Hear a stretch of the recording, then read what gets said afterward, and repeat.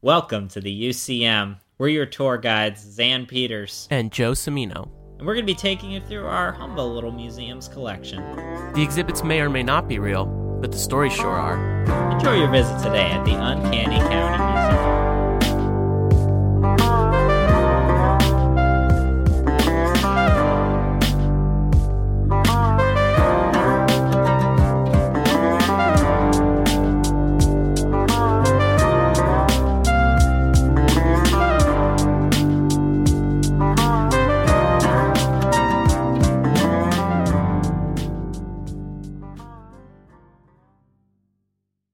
So, remember, a little while ago, we were talking about, in the Kirk Cameron film, Saving Christmas, highly acclaimed, yes? Oh, absolutely. So, we were talking about the concept of Viking Santa Claus.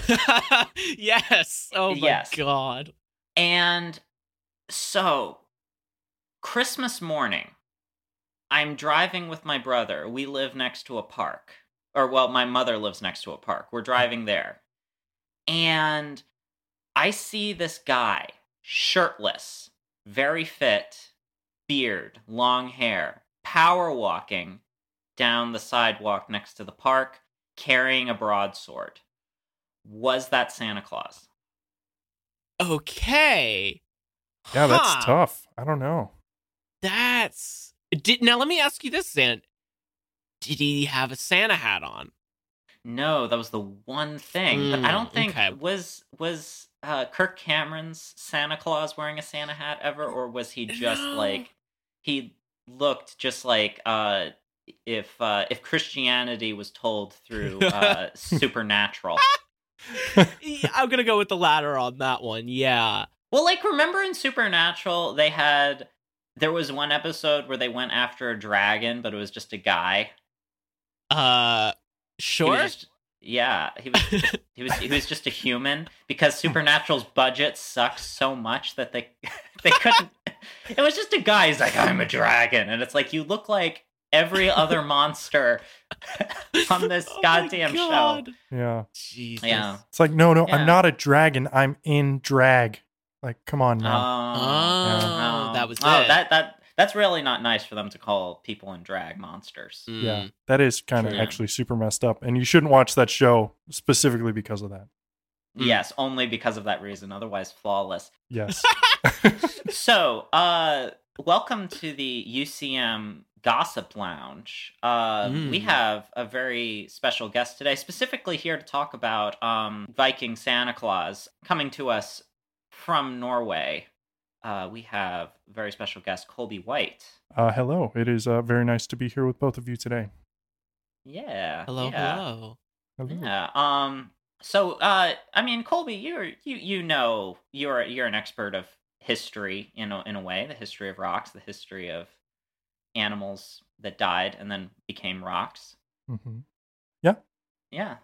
Seems relevant enough. I mean, do you live near Santa Claus? Or Vikings, or both? Yeah, so obviously living in Oslo, Norway, I'm surrounded by Vikings at all times. Constantly getting accosted by great burly men with beards and horned hats. And actually, another funny thing people don't know about Norway is about half an hour, maybe an hour south of Oslo is this little town called Drobak. And in that town, there's actually a post station where if you live in Europe and actually in most of North America, and you write a letter that says to Santa Claus, that's where the letters get delivered. And there's actually a man there who prides himself on being the true Santa Claus. And he's got, I went in there one time. He has literally hundreds of thousands of letters from all over the world, and he tries his best to handwrite messages and responses to all these kids, and it's actually very endearing. Yeah, that's so sweet. Wild. I love that. Yeah, that's so sweet. Yeah, very sweet. I mean, wow. It's a job, I guess. This is a job. It's true. Yeah. I mean, he gets to be Santa. Yeah, Yeah. no, I mean that's more than I can say. I'm like I'm getting a master's degree, and I just got rejected from working at Trader Joe's yesterday. Oi. Oof. Ah. Yeah. Yikes. But the reason we are here today in the Gossip Lounge, we are going to be talking about some scandals of Ooh. artifacts and fossils, just the way that they might questionably end up in museums. I mean, this has happened over the history of museums. You have to ask, how did these things get here? Whether it's the Louvre being filled with a lot of things that Napoleon looted as he, just wreaked havoc over Europe. The Elgin marbles in the British Museum from Greece, which, are they come into question every now and then whether or not those will ever be repatriated. A lot of Native American artifacts in North American and South American museums. The list goes on and on and on. But we're going to keep it a little lighter today, I think. Yes? Yeah. Sure. I'm down for anything. Okay. Yeah. I mean, we've all been through in interesting ways. I've been through different types of isolation with both of you guys. It's Joe. We were locked together for 2 months in Italy in an apartment. Very true. Kolbe, you and I worked for actually 2 months one time in a town of about 350 people. Yeah, it was more emotional isolation, I think. Yeah. Jeez. Oh, God. Bless their hearts. Yes. Yeah, what wonderful people of Ikalaka. Of I mean, course. in part, I would like to say, if anybody ever has any problem with this, the Uncanny County Museum is in part Kolbe's fault. And I just wanted to address that right off the top. And that's really the reason I brought him on today. Because we did go on a dig one time, and on that drive with Kolbe and a friend of ours named Stu, we listened to the last podcast on the left for the first time. Yes. Oh. Yeah. What were we listening? We were listening to the what's it? The Andreessen affair and The oh god, Barney and Betty Hill. Yeah, and Jean-Benet Ramsey. Yes. Yeah. Yeah. Wow. Mm-hmm, Oh, the good boys at last pod. Yeah. Man, I guess I have you to thank then for now being a listener as well, because Xan showed them to me. Huh. Oh. Yeah, Look at this. It's all connected. It's all connected. Yeah, That's it's so all. Well, one thing that, because it's been so long since Kolbe and I have talked, since we haven't found each other in Ikalaka for, it's. I wanted to mention that actually do you remember when we came back from that dig? We came back, and that night, from driving all the way back from God, wherever the hell we were digging out in the middle of nowhere, hours and hours later, we're back in Ikalaka. We make it to the museum because there's supposed to be a talk, and it was that woman giving a talk on aliens. Yes, I will never forget that. Yes, okay. And I started falling asleep because it was criminally boring. Yeah. Oh, no. Because if nothing else, I hope that when I see someone give a talk on aliens in a museum, that it will at least be entertaining. And I was so tired, and she was just talking about how, like, there's a sports team that has an alien as their mascot. Whoa. Oh my God. So, flash forward about a month or so. I am in Helena watching a documentary called Dark Money.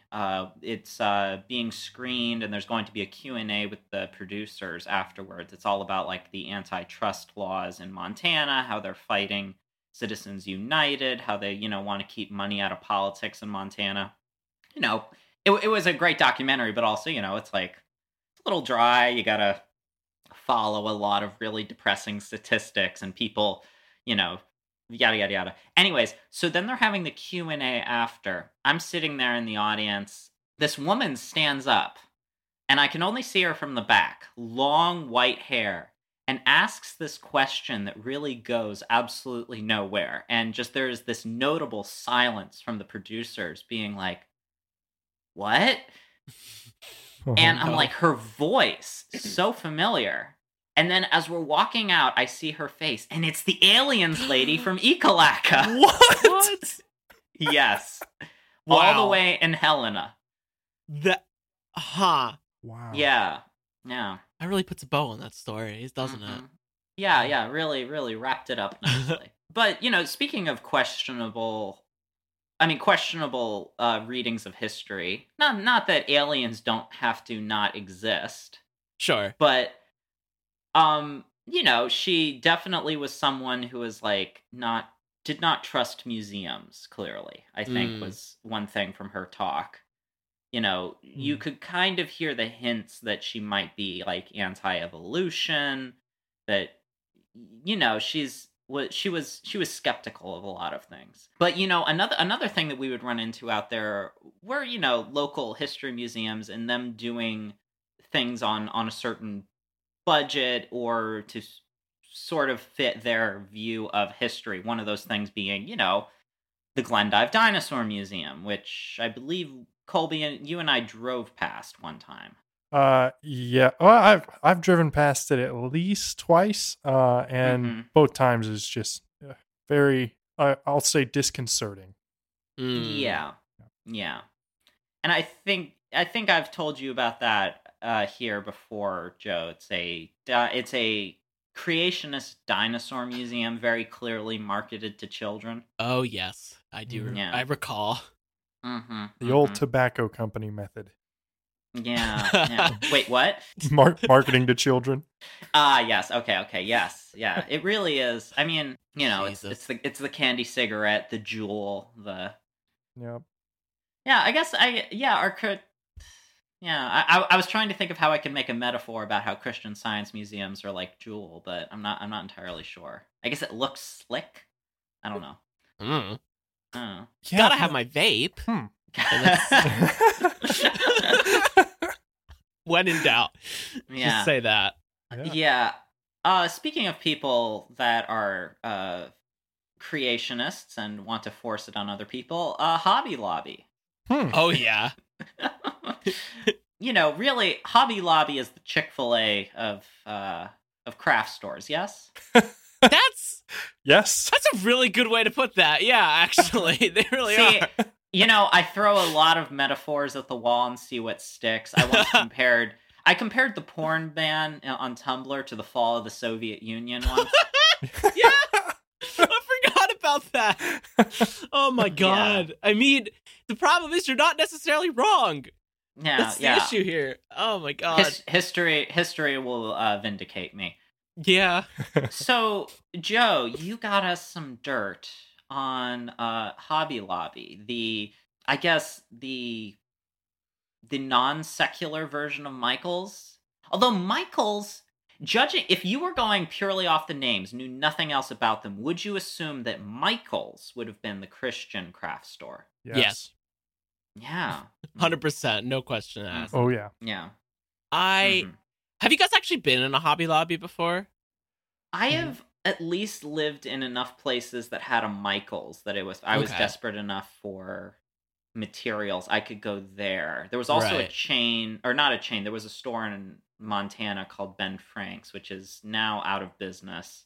Oh. So now I think you have to go to the Hobby Lobby if you're in Helena. I've been inside one Hobby Lobby, and I will say I find the feel is very different from that of a Michaels, because Michaels is like it's much more artsy, I feel.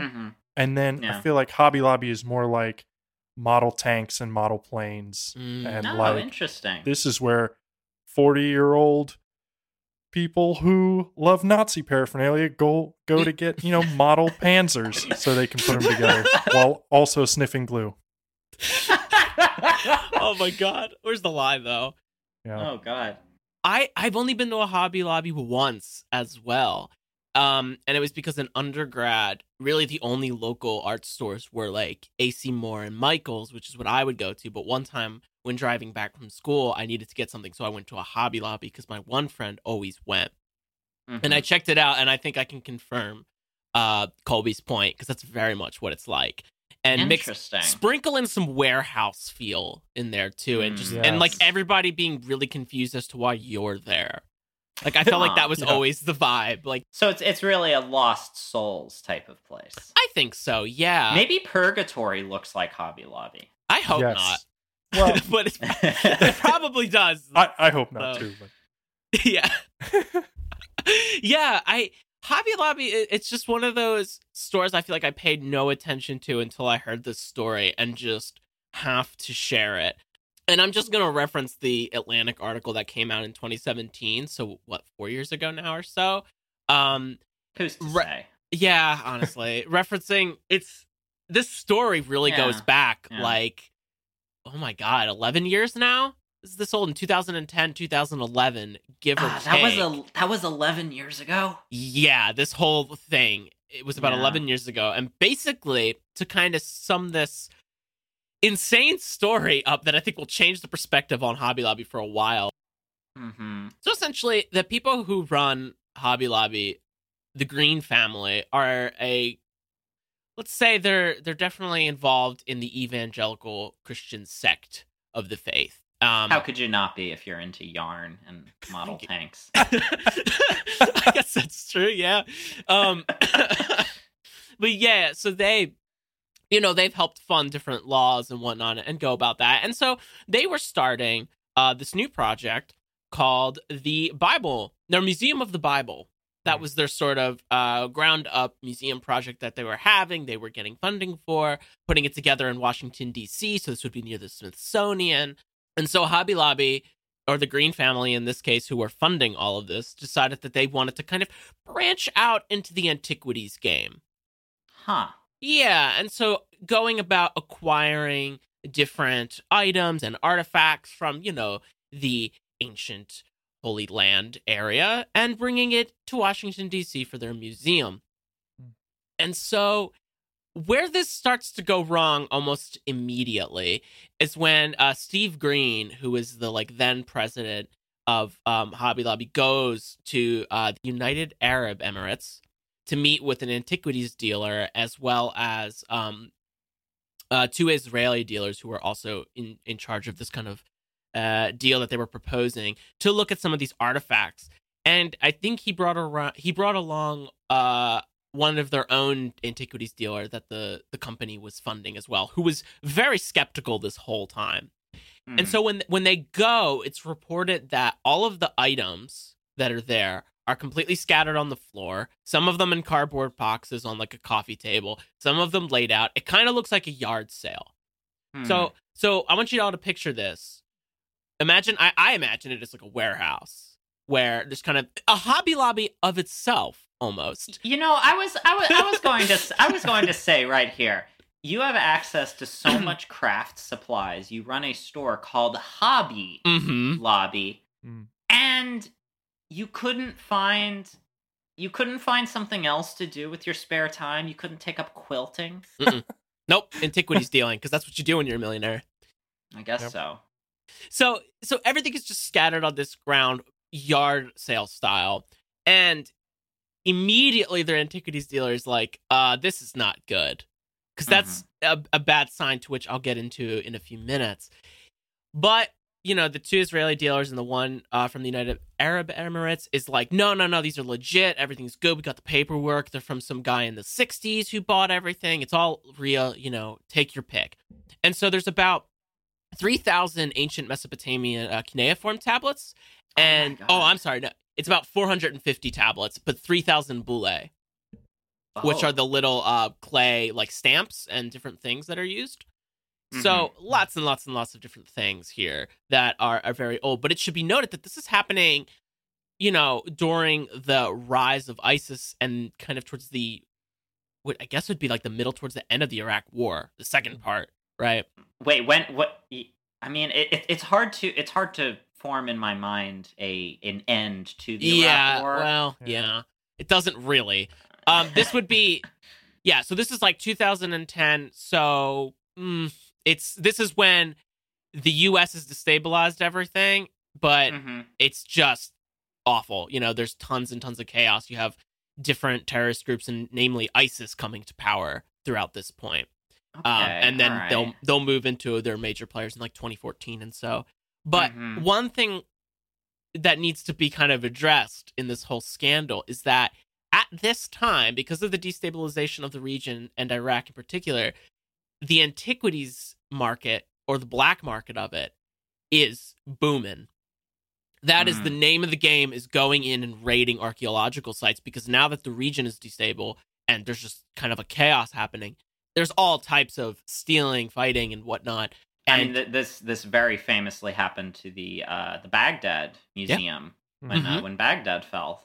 Yeah, exactly. There's even like laws in place for this, which is happening, and so it was one thing that their dealer was kind of mentioning, like, hey, you're buying items that are taken out of Iraq during this period of chaos. Maybe we should fact check this, because there's a solid chance that this was from a not so good way of acquiring said objects. And he said, "Do you know who you're talking to? I'm the Yarn Prince," and smacked him. I feel like it would have been like I don't know. Like, I trust these guys. I trust them. Do you know who I am? I'm Mr. Lobby. My God.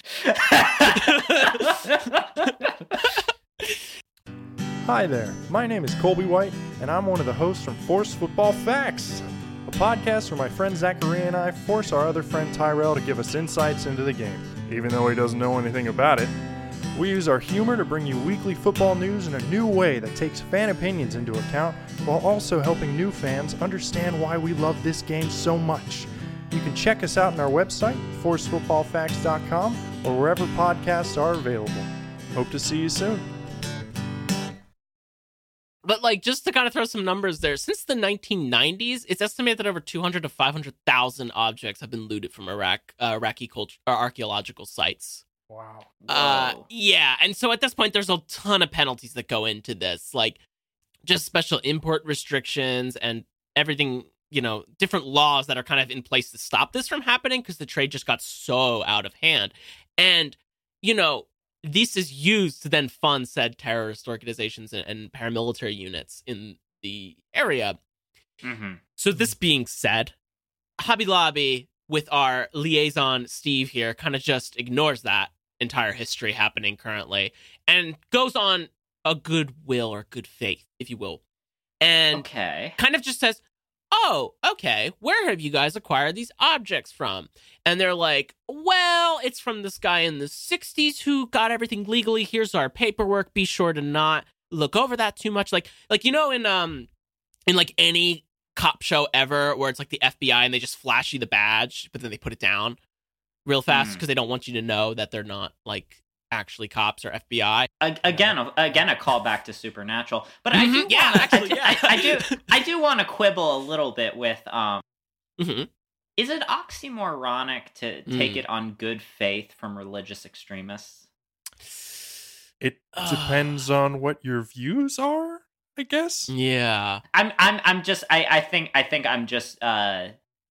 fascinated by the use of the word faith. Yeah, no, I get. Well, that's my thing. I'm more or less putting this on them. Who knows? But this is just the type of like passiveness, but also sprinkling some arrogance in the decision making here. Yeah, that's the thing. It's like the paperwork is super sketchy, and they didn't like.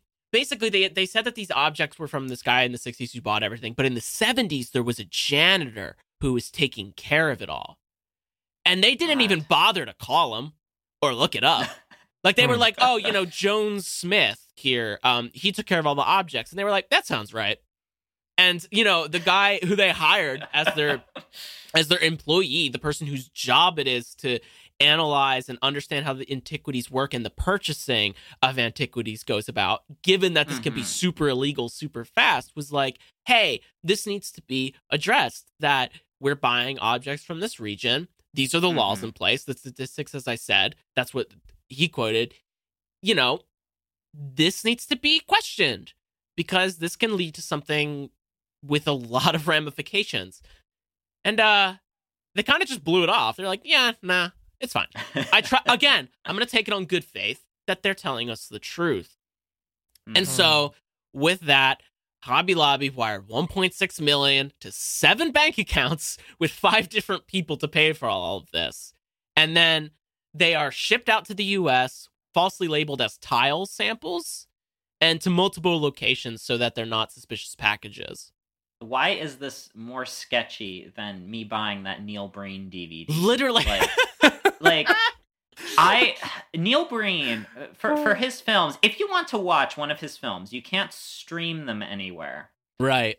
So this crazy man that lives out in I assume the deserts of Nevada, you have to go to his website, purchase one of his movies through a different website. He will then later, at some point, send you a personal email confirmation that he has gotten the money from you, and then we'll send you a clear, unlabeled jewel case with just a normal homemade DVD with no cover art on it, and just that's your movie.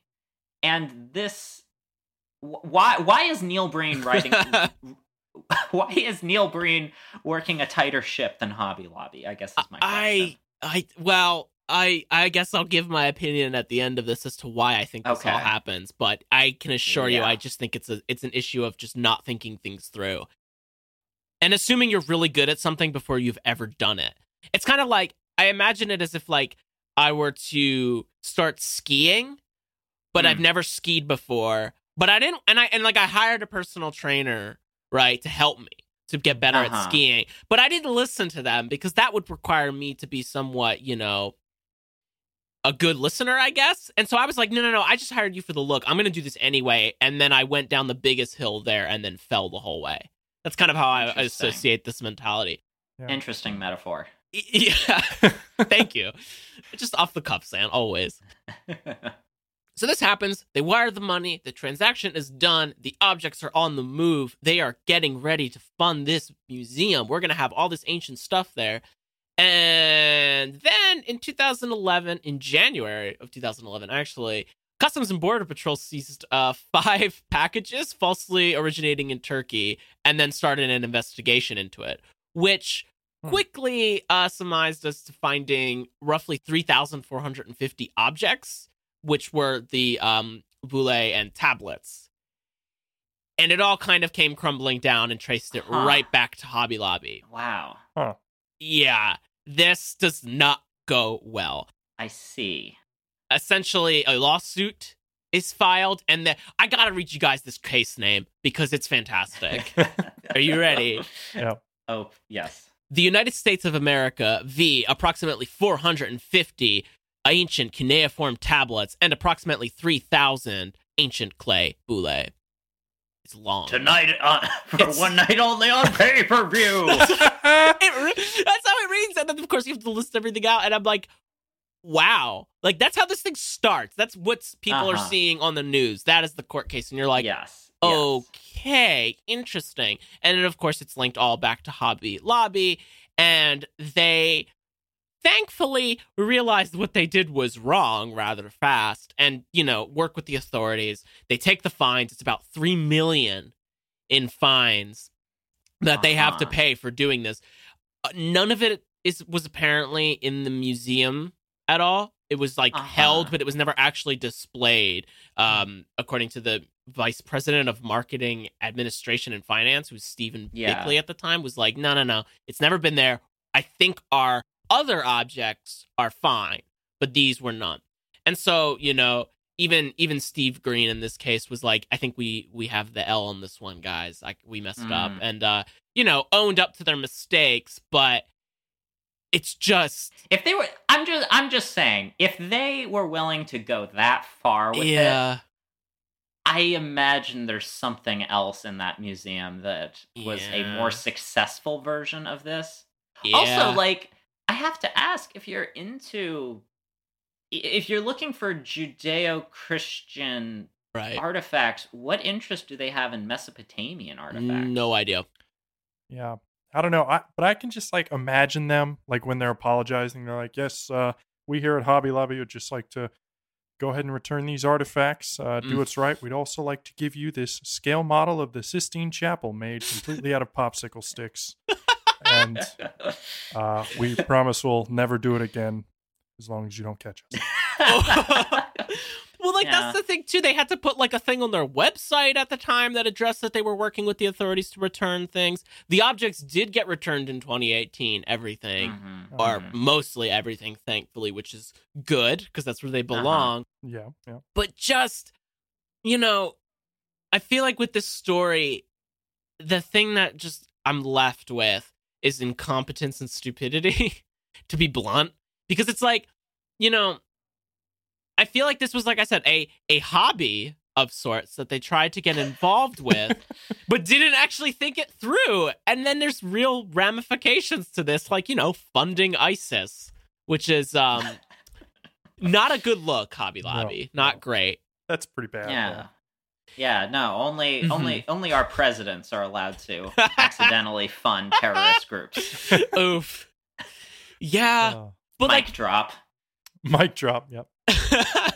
But that's the thing that, like, I feel like this is a good, I guess, kind of case study / story to sort of start to question the acquisition of things and the process that goes into that, where it's not as easy as, like, I'm going to just purchase said objects and put them in my museum. There is a right and a wrong way to go about these things. And there are people out there whose, you know, jobs this is to do that the correct way, which was, of course, in Hobby Lobby's official statement that they're going to work with the right people this time and they're not going to go ahead and, you know, do what they must in order to acquire things. But I feel like, you know, as a potential upcoming museum for them, this was just such a kind of a yikes on their part. Yeah. And it asks a lot of questions, I think, for now, you know, when criticizing museum collections is higher. You know, they were, I think, just I don't really think they knew what they were doing, because I think some people very much know where they're acquiring these things from and keep it that way, right, on the hush hush. I think Hobby Lobby genuinely thought that this was the right way to do this because that was the fastest way. Well, because, like, everybody thinks they could be a drug dealer, but, like, there's a reason why a drug dealer's not going to tell you, oh, yeah, I get it from this person. Right. I mean, it's interesting, though, in a historical context, because for some time, this is kind of a less stupid version of this is kind of how archaeology was carried out for a while, where a lot of people wanted to know about the past through a Christian lens. It was sort of trying to put together a chronology of biblical history that a lot of archaeologists started out, and to some extent, a lot of early geologists were coming out of the church and stuff. They were just priests that wanted a hobby, and they were all, you know, I guess rocks were slightly more interesting than being a priest. So fair enough. You know. You know, I mean, think of all the amazing discoveries that, like, were made by monks. I think that speaks to a need for a hobby. Yeah. A hobby abbey. Oh my god. But no, wasn't it? Who was it? Gregor Mendel? Who's the one that worked with the pea plants? Yeah.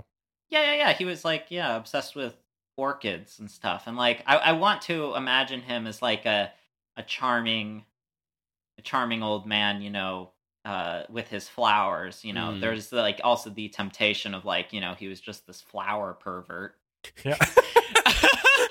Just, like, spread the seed. Spread the seed. God. When we inevitably get the movie version of this, I wanna throw in. Oh my god, I want to throw in.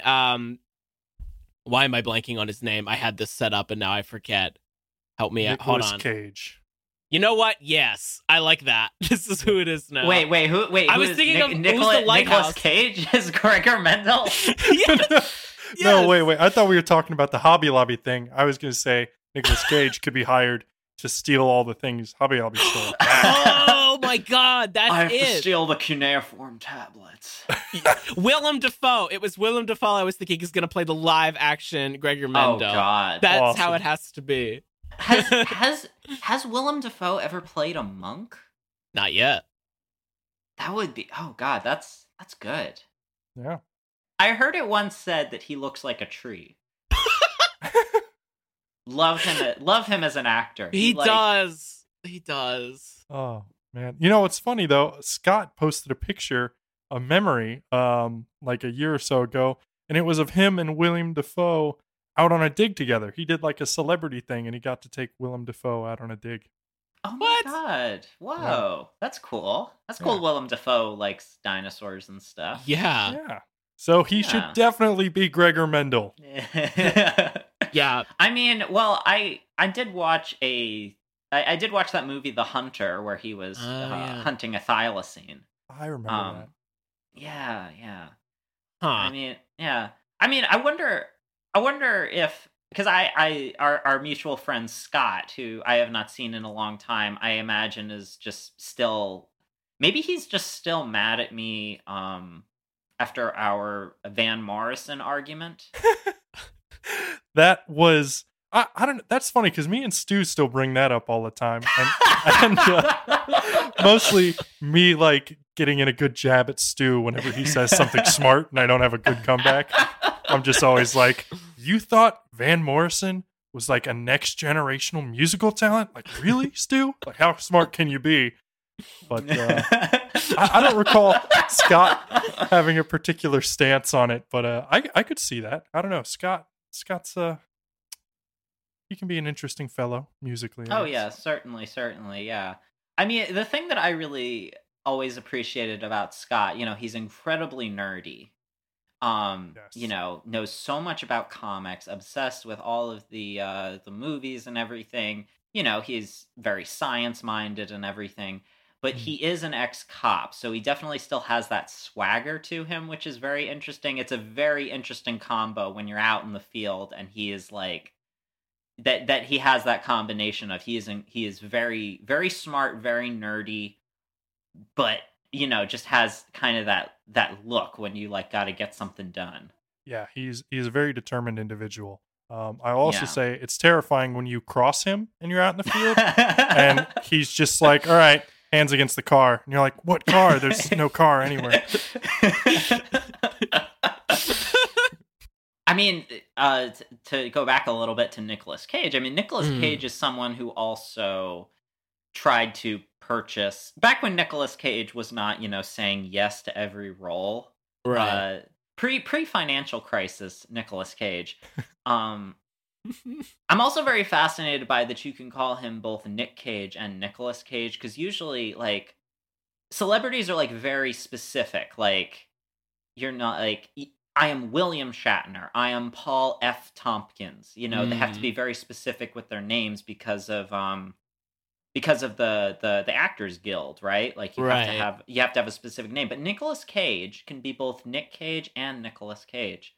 It's not a whole because, like, if you think about it, like, Will Graham, Bill Graham, and Billy Graham they're such different people. One is a fictional character from the Hannibal Lecter universe. One is an evangelical pastor. The other is a rock and roll concert promoter. Huh. I'll never tell which is which. But yeah, so this also does, it seems like, happens with dinosaur fossils as well. Kolbe, you're a dinosaurman. Yes, I've been known as such. Yes. When we first met, there was we were working in an area near where the Hell Creek Formation is exposed, And there's a lot of amateur paleontologists. There's a lot of people that just are going about their business and stumble upon fossils that are, from it's not completely uncommon to find like these very famous dinosaur bones just lying around. Right. And I mean, even when Joe was describing, all the artifacts just lying on the floor in the cardboard and everything, I could not help but flash back to a specific person. Maybe I shouldn't say their name's property that we were on, where we saw many fossils being collected, some in questionable ways, but you just kind of had to go with it. Yeah. I think my profile picture on Facebook is from maybe that site you're talking about. Yes. Not confirming or denying the fact this person may or may not be a vampire. Wait, what? Yeah, inside joke. I mean, I guess. Yeah. Well, he had like a little mini helicopter too.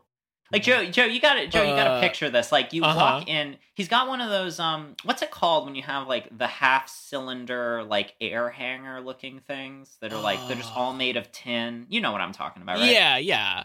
You walk into one of those. He's got a couple of these on his property. His property is just like littered with old cars and buses, and you're like, how did they get out here? You go out into this hangar, and there's old stoves and wagons and a little mini helicopter thing that he uses to like survey his ranch.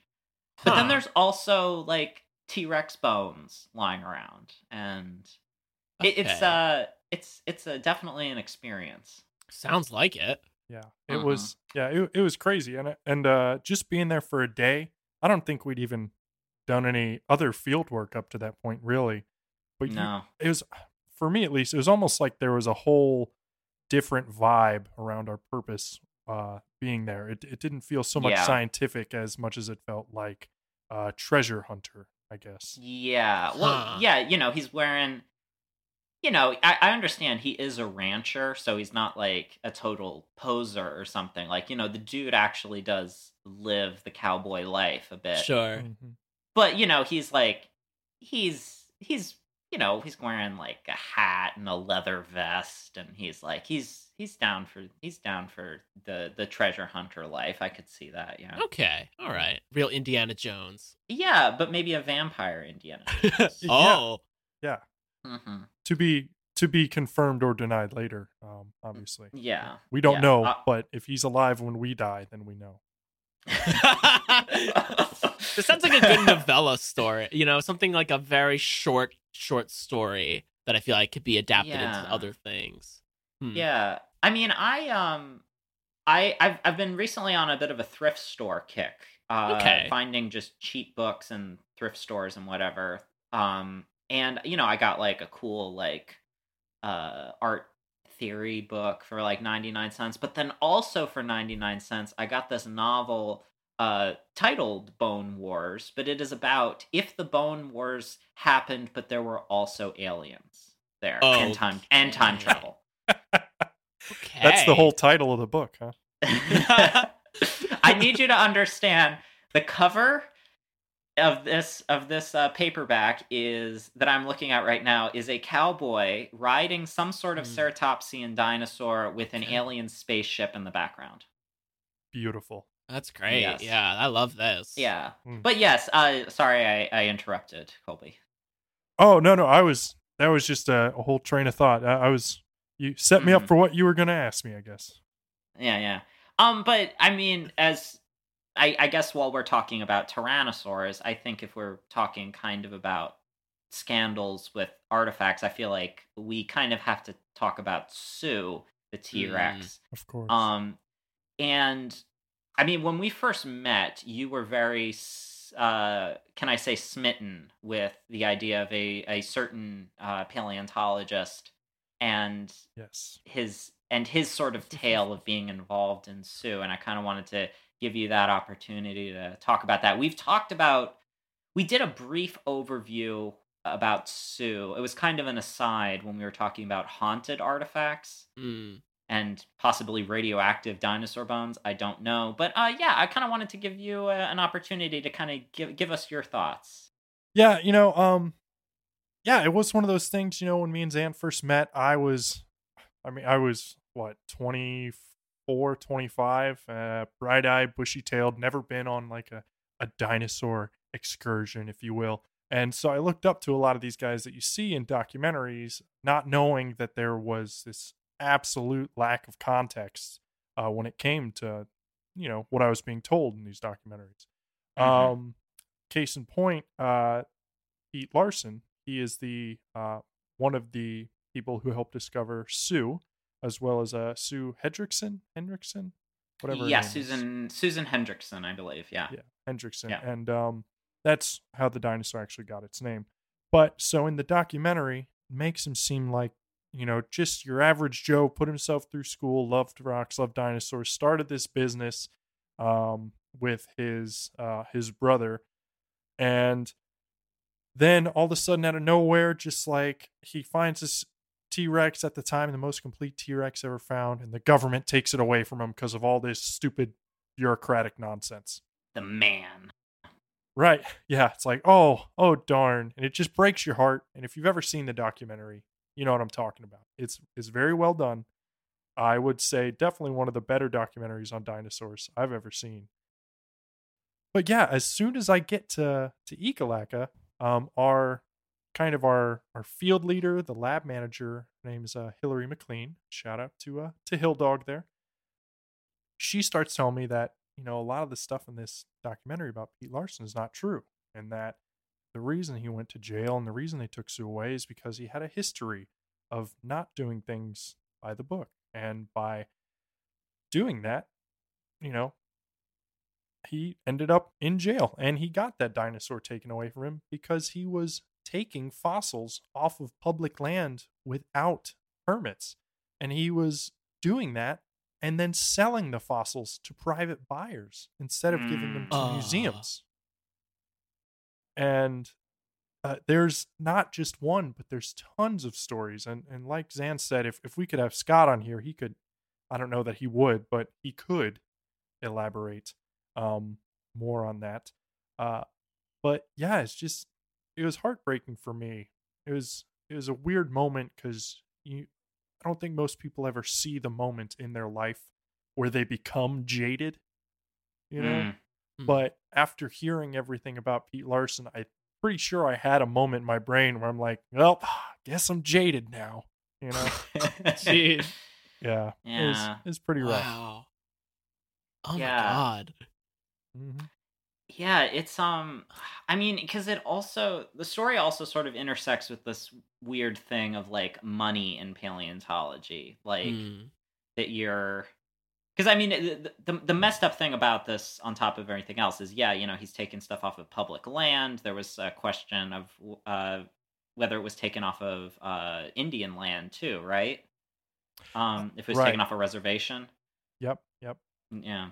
But I mean, it is the problem of like these fossils being valued so high, and like telling someone that stumbles across a dinosaur on their ranch to like, hey, you should give that to a museum, to be like, to go Indiana Jones on them. It belongs in a museum.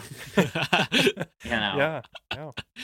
And it wouldn't be such a problem if, and I don't know, I'm not blaming the museums because obviously they don't want to encourage the selling of fossils.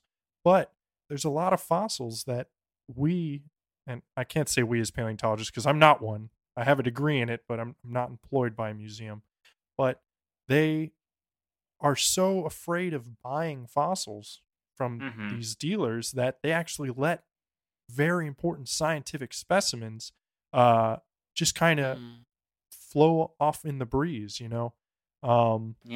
And then if it's been bought by a private dealer, I don't think museums will accept it after it's gone to a private buyer either. They only want things collected by their, kind of their own researchers and their own field crews. And at some point, I understand them, but also at some point it does hurt the science, and you have to find a middle ground somehow, Yeah, I Yeah. mean the issue of the provenance of the piece, because people will, dress up a fossil to look good on a private display. It is such a problem that like a lot of the stuff does end up in private hands. Mm. Um yeah, it's such a problem of like not wanting to encourage the behavior, but you still want people to be invested in dinosaurs Right. and Yeah. and and invested in paleontology in general. But it's also, I don't know if it's also like similar to like the panda problem too in like Mm. China, where like they put a lot of effort into preserving the panda Yeah. when in reality they have bigger environmental issues to sort of confront other than the giant panda. Right. Right. Yeah. Yeah. Huh. Yeah, it is extremely frustrating. I mean, didn't kind of recently didn't a pretty high profile T-Rex go into private hands? Yes, actually, Stan, one of Oh yeah. the more important T-Rex specimens. I think because it was owned by Pete Larson, and I think his Mhm. brother sold it, and then their company actually ended up going their separate ways. Mm. But yeah, some ungodly amount of money was paid for it. But Jeez. that's a little different because I know Mhm. Stan has been extensively studied. Uh, Yeah, the yeah, casts have been made and stuff. There's only so much more information we could get from having the original specimens and stuff. yeah, Um, yeah, I mean that's not as terrible, I suppose.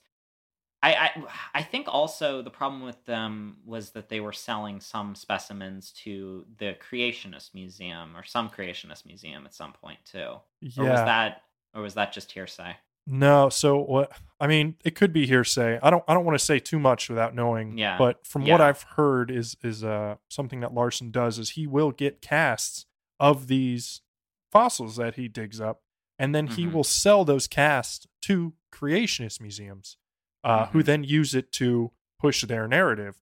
And Mhm. to me, that I think that's what kind of broke my heart the most because it's Mhm. one thing to sell fossils, but it's Mhm. another thing entirely to sell fossils to the people who are trying to completely destroy your science. I mean, Yeah. you're Yeah. literally throwing the science under the bus, and it's infuriating, you know?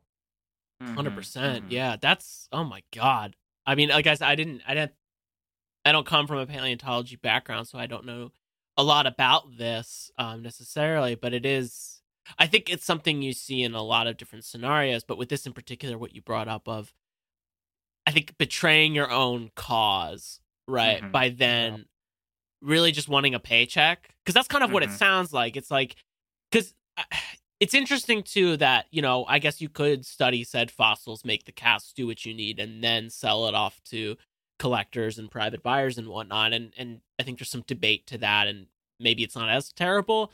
But this Mhm. just seems very much like you're just fueling another fire, in which is, I think, gaining traction to some degree, or maybe it's not. Mhm. Who knows? But I don't know. That's upsetting. Yeah. I think I'm kind of lost for words on that, but it's just Mhm. upsetting. Yeah. I Mhm. mean, I've given it thought too, like it almost sounds like a ghost hunter approach. Like you Mhm. hunt Yeah. ghosts your whole life because you know that ghosts are real, and then you start faking some things to get more funding, even though Mm, Mhm. it's totally ruining your science and getting rid of your authenticity. And Mhm. maybe that's kind of what he's doing. He's like, if I have more money, I can dig up more things. But he's Mhm. also not, that I know of, he hasn't put out a paper in a very, very long time. It's not like he's studying these things. He's just Mhm. selling them to get more money, to dig up more, to sell them for more, you know? Mm. so it's like a And business. yeah, it's totally a business to him. And he drives a Subaru Outback, which I mean, that's just tacky, you know? It's Wow. Thanks yeah. for thanks for calling me out. No, I'm just messing with you, Zach. Oh my god, do you remember I pulled up to that one dig in my Blueberry in my Yeah. and Blueberry. Subaru.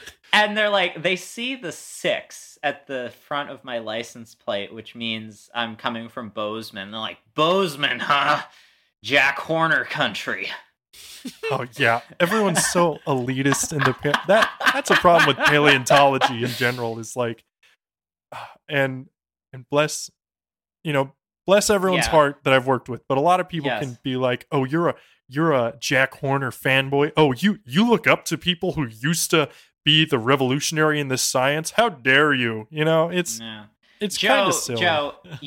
Joe, imagine being talked down to by just everybody's wearing khaki cargo pants and cargo shorts, like, and they're talking down to you. I don't like this. Yeah. Yeah. That's just like it's funny because I'm listening to this and I'm like, wow, the elitism really does spread throughout all mediums and jobs, doesn't it? The funny thing is, though, I've heard it remarked that paleontologists. This is coming from someone who was I was speaking to someone who was a geologist, and they're telling me, they're like, paleontologists are just artsy geologists. They're all. That was sort of their read of people. I mean, it's also interesting. Like, I think the competitiveness between dinosaur paleontologists and the people that work sort of outside of that and like don't get as much of the heat and the drama. I mean, I'm thinking of another friend of ours who is specifically interested in fish paleontology. Okay. Yeah. Wait, do I know the fish friend? Yes. Okay, then I know. Yeah. Yes. Yep. Yeah. Who could very reasonably say technically dinosaurs are fish? Yeah. I mean, everything's a fish, Sam. If you look back far enough. Yeah, I mean, I remember Vericchio played us a folk bluesy song called "Your Mama Was a Lobe-Finned Fish." Did he write it? No, oh God. That and another professor, I don't remember who it was, but at MSU played us. We were learning about pyroclastic flows, and they played us Ice Cube's song "Pyroclastic Flow." And I remember the thing that I remember most vividly about that song, because that's probably the last time I heard it in undergrad, was that he rhymed hot lava with saliva. Hot lava mixed with saliva. Oh, that's dirty. I like it. That's kind of fun. Yeah. Huh. Mm-hmm. I would also just like to take this moment real quick. I know it sounded like I was defending Jack Horner a second ago. I will defend him paleontologically speaking up to a point. But him as a person, no, I don't want to defend that because he did like marry a 19-year-old when he was like 68. So yeah, this is kind of creepy. Yeah. Yeah. And she was a student of his too, right? I know she was a student. Well, she was 19. She wouldn't have. I don't think she would have worked with him. No. You know what? I'm not going to say that much else on that because I don't know a ton about that other than it happened. But yes, I will also throw that in there as well. That it's a real Woody Allen type problem. You're like love the work. We're gonna look the other way on some other stuff and not talk about that right now. Yeah. Yep. Yeah. Jesus. But, this paleo drama. Yeah. So much. What? Mm-hmm. Yeah, and then what you were saying about paleontologists being more artsy geologists. Mm-hmm. Yeah, I could definitely see that. I would say geology majors, actually, from what I've experienced, they really don't like paleontology majors. Maybe because we like studying something that used to be alive. That's how it's been described to me. I've actually had one of the TAs for one of my mineralogy classes. She said she doesn't like anything that's alive, and so she can't understand why someone would want to mix rocks and things that are alive, and it just frustrates her, and that's why she doesn't like paleo. So, my ex-girlfriend that I was seeing at the time that I was in Ekalaka was so confounded by everything that we were doing for sort of the inverse of that, which she was like, why do you all care? They're all dead. Oh. Ouch. And brutal. Yeah. She also hated our performance at the pitchfork fondue. Said it was too loud. What?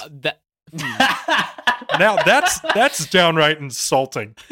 That's too far. The line is crossed. We're done now. Yeah, it's like, say what you want about the science of paleontology, but you're arguing with our fun dance that was accompanied by boiling a cauldron of oil and deep frying steak. Yeah. While we just made a bunch of cowboys dance. And It's you like, can be mad about that? We went up there and we played All-Star for you, and you're gonna sit here and judge us like that? This sounds magical. Oh my yes. God. It was something. It's amazing. It's amazing watching an audience really be divided by age when you start playing the opening notes to All Star and you watch everybody that's like in their 30s and younger watch their eyes light up. And everybody else, including the people you're playing music with, who are all old cowboys, completely confused. Yep. And you will never feel more like Viking Santa than when you play All-Star in front of those kids and you see their eyes light up. Oh my God. Yeah. Oh, Viking Santa. Yeah.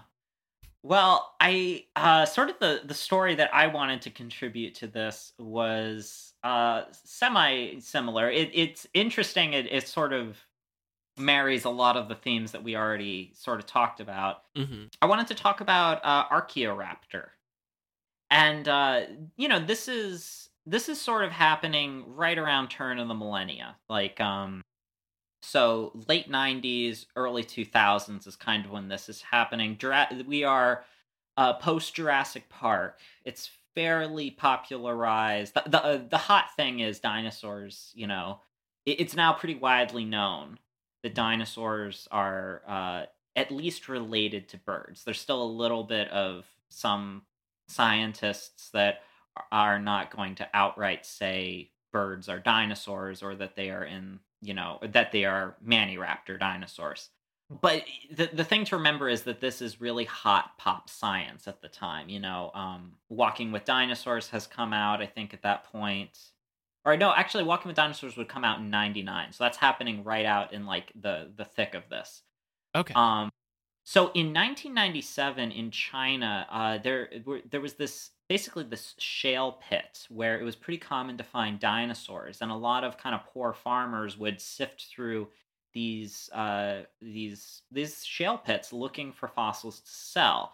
And it was pretty common. I mean, this was illegal but common, and there's a lot of people with stories about like finding really beautiful museum quality specimens, for sale on the side of the road in China. China has some regions that just have absolutely exquisite preservation because the mud that the animals was buried in was so fine, So that's why that's part of the reason why we know so much about the evolutionary history of birds from China is because it's one of those interesting sort of the bias of preservation type of things. We find all of these early birds in China.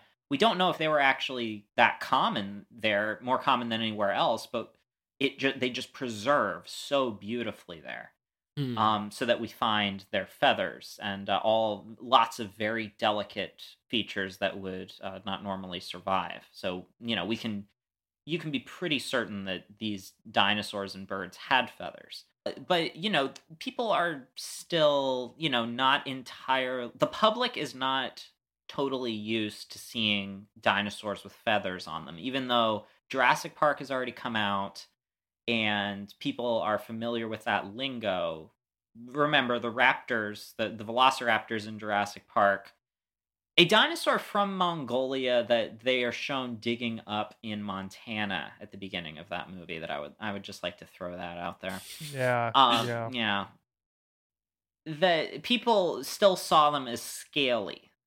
I think other than Archaeopteryx and maybe a couple of others, no one maybe like Quadripteryx and a couple others, like there were not that many other dinosaurs that that the convention was to show them with feathers. It was still pretty rare in the pop culture.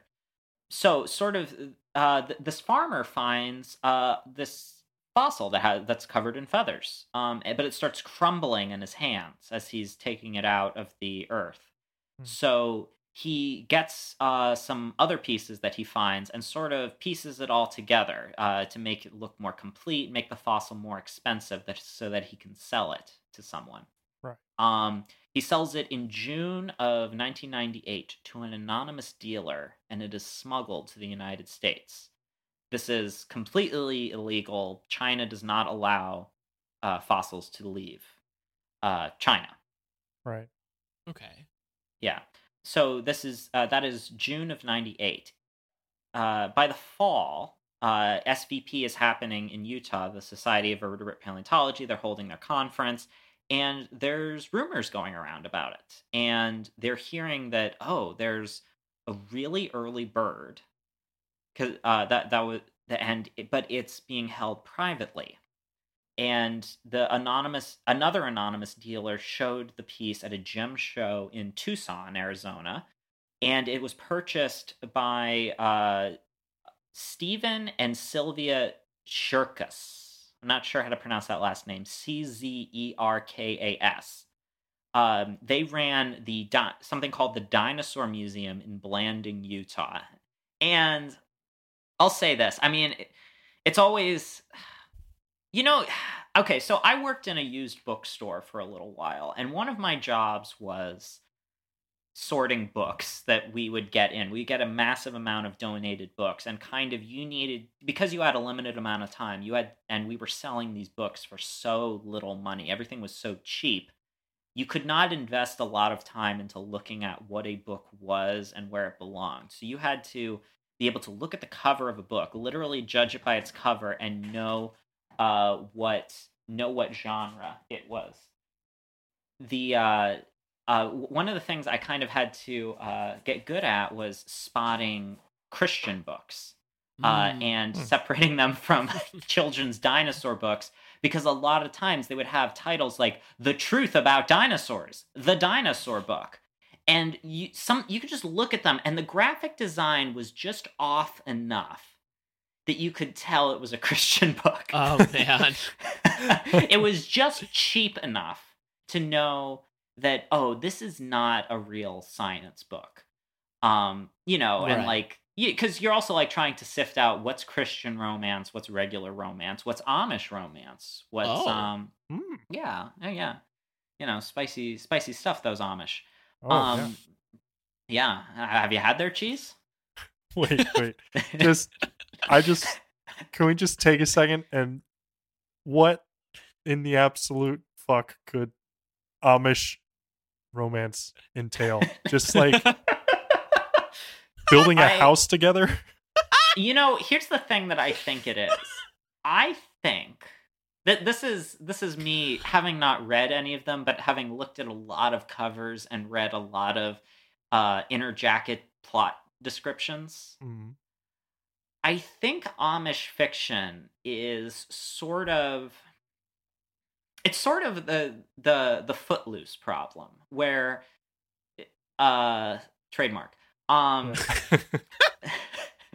So Footloose, right, is fun because I love rock and roll.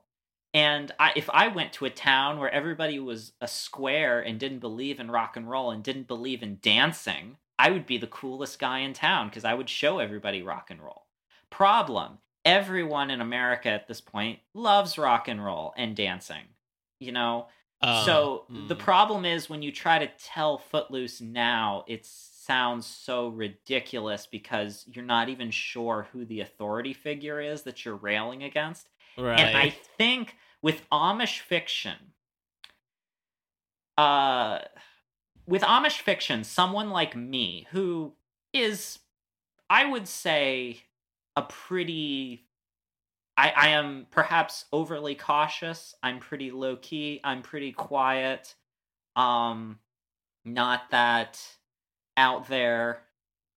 And yet I would walk into an Amish community and I'm the biggest sinner there, right? Right. Yeah. I am the most rebellious thing. A boring white man. I am the most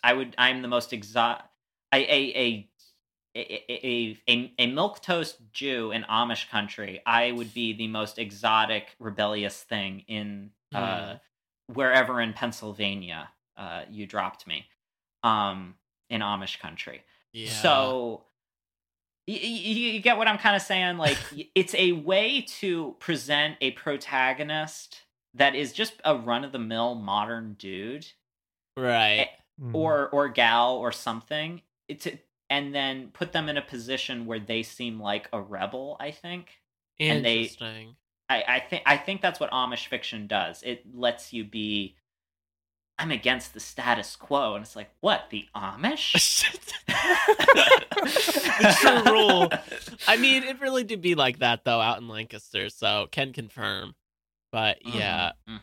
Yes. A Philly son. Yeah. I mean, I have nothing bad I could ever say about the Amish, because from what I've heard and experienced, they're very, very nice people. Yeah. It's just, I guess, the concept of high frequency of polydactylism. Oh, really?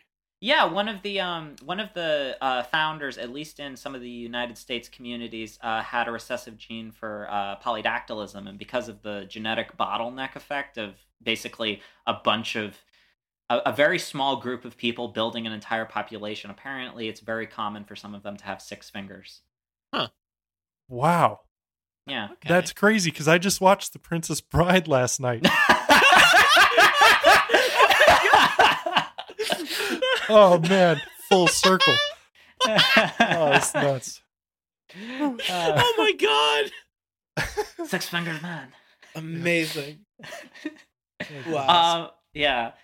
Yeah, so then also I would flip through Suzanne Rice's erotica every now and then too, As you do. Yeah, I would flip through the Left Behind series, which took up like half of our Christian fiction section. Oh, wow. Also Nicolas Cage connection, huh? Anyways, so, okay, so Archeoraptor. So, but basically, the reason I kind of got onto this was just the name, the Dinosaur Museum in Blanding, Utah, raised an eyebrow for me. I looked up their website. It is it's an interesting color scheme. A lot of browns and greens. Bold. Yes, bold graphic design choices. Their exhibits don't look that terrible, and as far as I can tell, I don't think they're a creationist museum, but they do seem very much aimed to little kids that want to look at moderately updated, but not that great models of dinosaurs. Okay. That there's not a lot of science going on there. I seriously doubt anyone is studying anything. I think it's kind of just a roadside come and look at that type museum, even though they clearly have a bit of a budget. Sure. So much so they got a trustee of the museum, Dale Slade, to give them $80,000 to purchase the fossil. Oh, wow. And they did do this a bit out of, I want to their credit, they wanted this in scientific hands, and they didn't want it to just disappear into the ether of private collection, right? Right. So, they have it. And so the Shirkuses, they get in touch with a paleontologist named Phil Curry or Curie. Yeah, Phil Curry. Yeah, okay, yeah. I wasn't sure if it was like a Marie Curie or a Curry. Yeah, no, he's pretty big paleontologist. Yeah. So like I'm saying, they're getting real scientists to work on this. Curry contacts the National Geographic Society, and but Curry, sort of knowing, I think, recognizing sort of the fishiness about the fossil's provenance, says, I will study it, but the fossil has to be eventually returned to China. So National Geographic, when they get in on this, they say, okay, we'll publish about this, and we want exclusivity, but it has to be published in a peer-reviewed journal first. It has to be formally published, and then they want to kind of have the scoop on it. They want it to be the big breakout article basically in National Geographic and have a big expose on it right before everyone else. To tell you a little bit about the fossil, as far as everyone can tell, it's kind of the perfect, back then, what we would think of as the perfect transition looking fossil. It has this long, rod-like dromaeosaur tail that's feathered, but the upper part of the body, the human half of the mermaid, is is very very bird-like. As far as they can tell, it looks almost exactly like a bird. It just has teeth, and fingers. So this would be, at least to the public, when you presented this is like the perfect missing link looking fossil, perfect transitionary species. And I hesitate to even say that because I know nowadays we're not really supposed to talk about or think of any organism in terms of a missing link, but to put it in the vocabulary of the time, that is what this really appears to be. This is the half dinosaur, half bird species that everybody has been looking for, right? Gotcha. So, National Geographic, to their credit and to Phil Curry's credit, they say, we're going to do this right. Curry's like, I'll study it, but it has to be returned to China. National Geographic we'll publish on it, but it has to be in a peer-reviewed journal first. And they wanted this to be the Cherkesses and their trustee guy that fronted them the money. They want this to be the big draw to the dinosaur museum, and they wanted to keep it on display there for 5 years. They're basically trying to convince them that immediately after publication, because how this is going to look, they need to return it to China, or they tell them they will not write about it for National Geographic, and Curie will not work on it unless they agree that it goes back to China. They agree, and then they contact the Institute of Vertebrate Paleontology and Paleoanthropology in Beijing, and they start to kind of put together a team, an international team that's going to study this piece and work on it. The dream team. So, so then March of 1999 rolls around. Everybody remembers that. I was 5 years old. I was 3. Yeah, wait. I'm sorry. What year was that again? 99. 99. I was 6. No, wait. I was 7. Okay, all right. Yeah, it was time to be alive. We were all we were at least you and me, Kolbe, we were probably into dinosaurs by then. Oh yeah, I mean, I was into dinosaurs. Yeah. I came out of the womb with my arms in a T-Rex pose. So isn't that how we all start life? Yes. So, basically, by March of 99, Curie is like, there's something wrong here. What was presented to them as a very complete looking skeleton, he notices something. The left and the right legs are perfect mirrors of each other. And they didn't have both legs. They had slab and counter slab. So, if you're picturing, sort of one of these flattened fossils that gets, that's in like one sheet of slate, they have, imagine it kind of like a mold. They have the reverse of it that's been pressed in, the rock that was pressed up against the slab that actually had the fossil in it. And to them, it looked like they had 2 legs, but they actually just had 1 leg. And it was just the reverse of it kind of smushed into the skeleton. So they also could not find any connection between the tail and the body. These are all problems. They have it X-ray. They have high resolution X-ray done. They have a CT scan done, and they are showing that the bottom fragments are not a part of the fossil, that this is a conglomerate, a hodgepodge, chimera, whatever, of multiple specimens smushed together. Curry sends it to his preparator, Kevin Allenbach, and Allenbach concludes it was a composite specimen of at least 3 specimens with a maximum of 5 separate specimens. Huh. The Cherkesses deny this. They are very angry, and they tell Allenbach to only report this to Curry. Curry did not inform National Geographic.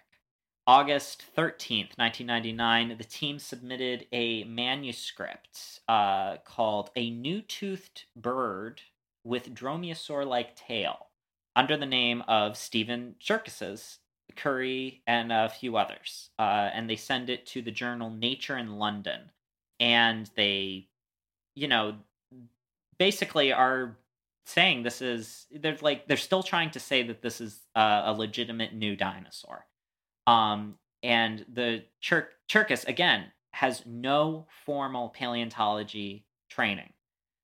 He is just an enthusiast, and he runs this museum with his wife. They are just hobbyists, in the lobby of this museum. Hobby lobbyists. We got there. Yes. We got there. So they point out, they're like, yeah, okay, so we didn't have one of the legs, but other than that, these are, they're saying this is all legit still. The problem is, nature rejects it. They say they did not give them enough time for peer review, because they're like, we need this peer-reviewed and we need it published immediately because National Geographic is not going to delay the publication. So they submit it to Science instead for peer review. 2 reviewers informed Science that the specimen was, quote-unquote, smuggled out of China and illegally purchased, and that the fossil had been doctored to enhance its value. Science rejected the paper. The Cherkesses at this point have still not told National Geographic about this. Whoa. So, by November, National Geographic is ready to publish. Archeoraptor has never been published in a peer-reviewed journal at that point. Oh my god. And National Geographic publishes it. Oh, no. No. Oh my god. Unveiled at a press conference in October 15th, 1999. Oh, that's a few days. That's like a week after my birthday.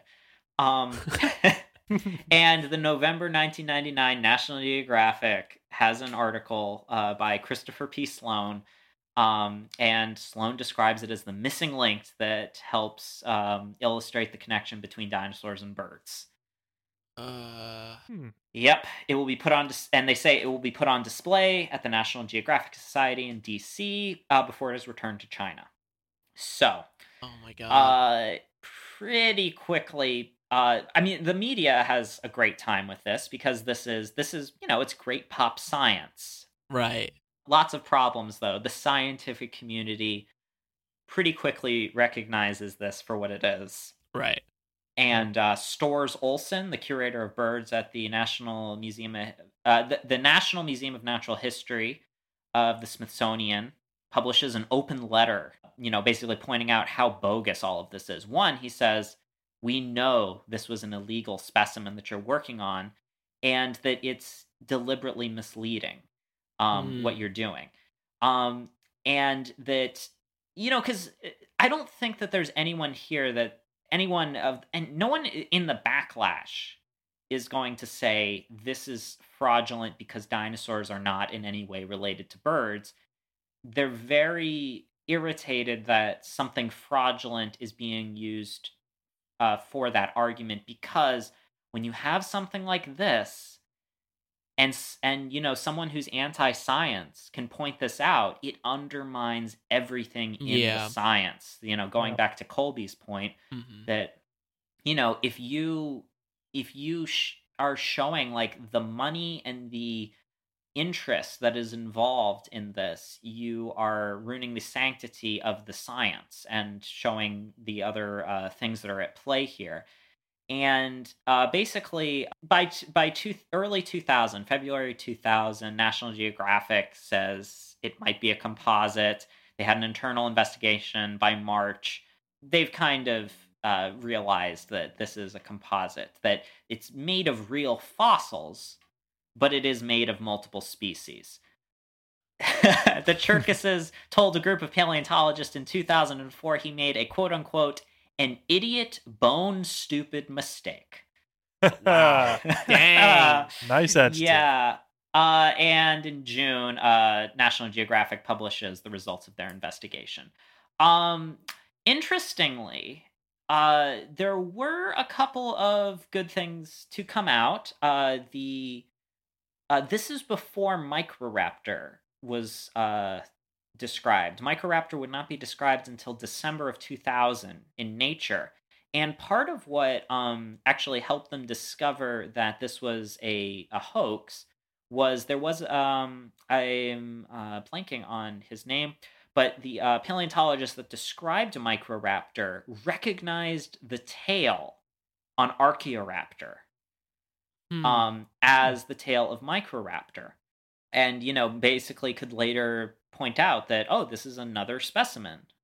The top half was I believe identified as an already existing genus, Janornis, a fish-eating prehistoric bird. So the problem is, I think the Dinosaur Museum has kind of tried to hold on to any notoriety this has had. They've continued publishing. In 2002. They publish a book, Feathered Dinosaurs and the Origin of Flight. In this journal, they described several species. Of the 6, 5 are disputed. It's kind of been a bit of a black mark on, how excited people get about it. And of course, this scandal, creationists love it. Yeah. It's very unfortunate that they really want to cast doubt on this. It prevents the name Archeoraptor from ever really being used as a proper genus. There's some question as to how deliberate this was. People want to compare it to the Piltdown Man, but it's just a mess, top to bottom. From a political standpoint, but from these fossils being smuggled out of China illegally, it does not look good from any angle. But no. I think it's an interesting story. Yeah. Oh my god! There's a lot of stories kind of like that. They can kind of go both ways. Like, I don't know if you've ever heard of Irritator. Oh, yeah.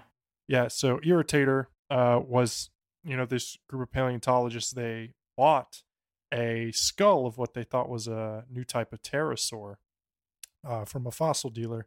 They get it back to the lab. They realize half the skull is like made out of clay. And so they start taking it apart. Oh, and no. They realize it's the skull of an undescribed Spinosaur. So wow, I didn't know that about Irritator. Yeah, and they end up naming it Irritator because the head scientist got so frustrated trying to describe this pterosaur that wasn't a pterosaur. And then they also named it Irritator Challengeri because of Dr. Challenger from The Lost World. So, yeah, look fun. at that. Yeah, I mean, well, there's also the whole. I don't even know if we have time to get into the Apatosaurus brontosaurus problem. Yeah. I mean, because it's so difficult because you're not even sure which one's the Apatosaurus anymore. Right. I mean, Joe, are you familiar at all with the Brontosaurus drama? Not really, no. But I assume you've heard of a Brontosaurus. Yes, correct. Okay. Have you heard of an Apatosaurus? I don't think so. I'm gonna be honest. Okay. So Apatosaurus means deceptive lizard, which might show you something fishy is going on. During the Bone Wars, was it Marsh? Yeah, Marsh finds they're trying to name as many species as they can. Yep. And Marsh finds a skeleton that does not have a skull on it of a sauropod dinosaur, a long-necked dinosaur, And basically, from the story that I was told years and years ago, finds another skull, puts it on it, and says, "This is Brontosaurus now." Um, and that was kind of Brontosaurus was. It had such a catchy, marketable name that it caught on in pop culture very quickly. Even though Apatosaurus was discovered first, Brontosaurus, thunder lizard. It was. Yep. It was very, very popular. But pretty quickly it was recognized that it had the exact same skeleton as Apatosaurus and that the skull was a fabrication. Wow. So Brontosaurus is for a long time considered an improper genus. Like, it's not a real dinosaur. But then fairly recently, and Kolbe, correct me on this if I'm wrong, like, there is some evidence to suggest that Marsh actually did find another dinosaur and name it Brontosaurus, and that might actually be the real Brontosaurus. Yeah, I've heard so much wishy-washy, like, back and forth with this. I haven't read any papers on it, so I can't speak for certain. But from what I understand, there is evidence that there was an Apatosaurus. There's evidence for Brontosaurus, obviously, for a while. I forget which one didn't exist. They kind of merged them together. But now I've also heard, they might both be Brontosaurus, just different species, or they might both be Apatosaurus, different species, and it all just comes down to naming and all this boring junk that no one who, is close to it even cares about. Yeah. You're really getting into the weeds of it, I think. I think more people are still invested in the Taurosaurus Triceratops thing. Yeah. At least, but we don't have to get into that. That's drama for another day. Yeah. That's another hour-long conversation. Yeah. Extra gossip. Yeah. Oh my god. Yeah. Well, I mean, with all of this, I mean, it's good to keep kind of thinking like where these things come from when we see them in museums, when we see publications in them. I am glad that the scientific community and the archaeological community, is pretty outspoken about the problems of this. Yes. And that they do try to right the ship a bit. But it is a more widespread problem than I think anyone wants to admit, as far as where these are coming from, whether they're smuggled out of countries by people trying to make a buck, or people trying to get a sensational story going. It's sort of the unfortunate unholy marriage of money and paleontology. Yeah. Yep. And I guess that's unfortunately how it has to be, in order to have funding. You kind of have to play up on the fact that it has to be exciting. You can't just be like, oh yeah, we sent a bunch of nerds we don't like out into the desert to bring us back cool looking rocks. they can think that, but they can't say it. Right. Yeah. Well, even because part of, if your paleontological literacy begins and ends with Jurassic Park, you see this a lot with one example. It might have been Scott who brought this up, but like one time there was an article they were trying to publish about a new theropod that they discovered, and they said, what's the tagline? And they're like, it has more teeth than T-Rex. And they publish it as like, new dinosaur has more teeth than T-Rex. And it's like, well, yeah, T-Rex's teeth are so big, it doesn't have very many teeth. And most theropod dinosaurs have more teeth than T-Rex. Right. It's like, it's not true. It's catchy. It's cool. Yeah. It's hip. It's like, I don't know, Taylor Swift outlives Kurt Cobain. Yeah. Whoa. Oh, too soon. That had already happened. Yes. At this point in the story. Yeah, it does seem that way though, that it has to be catchy and kind of cool, and there has to be I don't know, I guess like a public viewpoint around it that's easier to understand. I mean, I guess like I'm coming from a position on some of this drama, not knowing any of it, but kind of hearing the things that are saying. And it's interesting to hear, I think, the nuance of the conversation and the more specifics and other things that are happening behind the scenes, where I think from my perspective, I would have been the person reading the National Geographic article and being like, this is pretty cool. All right, finally. And then believing it. It's about time. It's about time we found that link. You know, it's been a while since Breath of the Wild came out. It's been, you know, right? Link's missing. That's what I gathered. That's going to go right over everybody's heads. But that's great. Best joke of the podcast. But I think, like, to me, it opens up a lot of questions about the legitimacy of a lot of different things, and also how much maybe does go undiscovered, or how much is actually truthfully there, but not getting too caught up in a conspiracy aspect of it either. Because then I feel like if I'm sitting here and questioning all these things and being like, well, these scandals happened, well, then maybe all these artifacts are this and all these artifacts are bad and stolen and taken, which, you know, then I feel like you can also eventually end up contributing to sort of that. Yeah, a flat Earth society level exactly. of denial of everything. Yeah, which I think is also dangerous, because you don't want to be the reverse, where you end up coming full circle back to sort of funding a more creationist ideology, or who knows what else could come out, where there's more of a, you know, dinosaurs actually still exist somewhere, or maybe they don't. And yeah, you know, I feel like it's a Mo Keely Mbembe thing. I mean, or to be like an ex-friend of Joe and I's, that I don't think would ever listen to this, but to quote her, geology is just a construct. Oh my god. Kolbe art school is awful. Yeah, can confirm. Yikes, man. Well, but we get that too. I mean, like, I went to geology field camp, and there was a girl there who was creationist studying billion-year-old rocks. Yeah. Now, how does that one work out?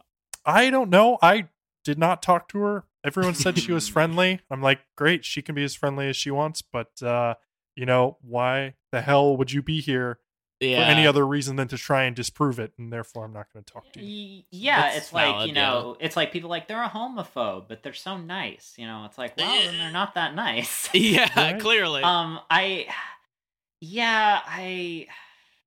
That's such a, you know, someone I was talking to was very curious about going to the Glendive Dinosaur Museum, the creationist one, and, and seeing what it would be to go on one of their digs, you know. They have digs? Yeah, you can sign up for their digs and just go out in the field with them. Jesus. They'd probably have some arrangement with some rancher. They can go out in there, but that, you know, that's so damaging, because on the one hand, you're like, this was part of our thing, because I think, if I remember correctly, one of the times that we drove past it, we were like, shouldn't we just go in and see what it's about? But then we found out you had to pay to get in, and we're like, we don't want to give these people money. Yeah. Talk about freaking gatekeeping in the scientific community. Like, literally. Everything's behind a paywall. Yeah. God. These elitist, creationist scientists. I don't understand. Oh, man, my I mean, God. can you just imagine, like, being out in the field with them, and, like, you're brushing off something, and you're like, oh my God, it's a bone, and then you finish brushing it off, and you're like, oh man, it's just another crucifix. I mean, terrible. like, I wonder, like, is that what? I'm going to say this completely ignorantly. Correct me if I'm wrong. Is that what, like, archaeology is like if you, like, go to Brigham Young? You know, like, like, where you're like, you're digging up Native American artifacts, and you're like, yes, the ancient Jews. Yes, just like Joseph Smith used to do. Yeah, I mean, you say grave robber, I say cult leader, amateur archaeologist. Yeah. Okay, and cult leader. And a cult. Yeah. Oh my God. What a fun drama-filled discussion, I have to say. The gossip the tea is always hot here at the Gossip Lounge. Yeah. I think we attacked everyone in mainstream science and in mainstream religion and at Hobby Lobby all in one episode. I'd call that a success. I agree. Yeah. Wow. I mean, Kolbe, it has been really, really fun to have you pay us a visit at the Uncanny County Museum. Absolutely. And if you don't recognize Kolbe from the ads, Kolbe is one of the hosts of Forced Football Facts, a very funny podcast that I will even endorse as someone who, like Colby's friend Tyrell in the show, knows nothing about football, and yet I find it entertaining. So I would give it a very hearty recommendation. Well, thank you. And I would just like to say, even if I had to pay, I would still love to be at the Uncanny County Museum with the two of you. Oh, thank you so much. Thank you. Thank you. We really appreciate it. And if you ever want to try to explain football to us, maybe we'll pay you a visit over there. Oh, yeah. Absolutely. Always up for that. Well, we'll come over and we'll start talking about the one soccer game we went to in Italy, where we watched a bunch of children. Where we watched a bunch of children from Florence flip off other children from Milan. Yeah, what an experience! Oh Beautiful. my gosh. Yeah.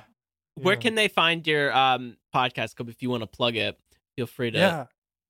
We are on Spotify, iTunes, Google, any podcast app. And if you really want to get into the nitty gritty, you can follow us on Instagram, Facebook, Twitter, or go to our website, forcedfootballfacts.com. Awesome. Fantastic. And for the Uncanny County Museum, if you'd like to visit the museum after hours, you can find us on Twitter at Uncanny Museum. You can find me, Xan Peters, at Xanosaurus on Instagram.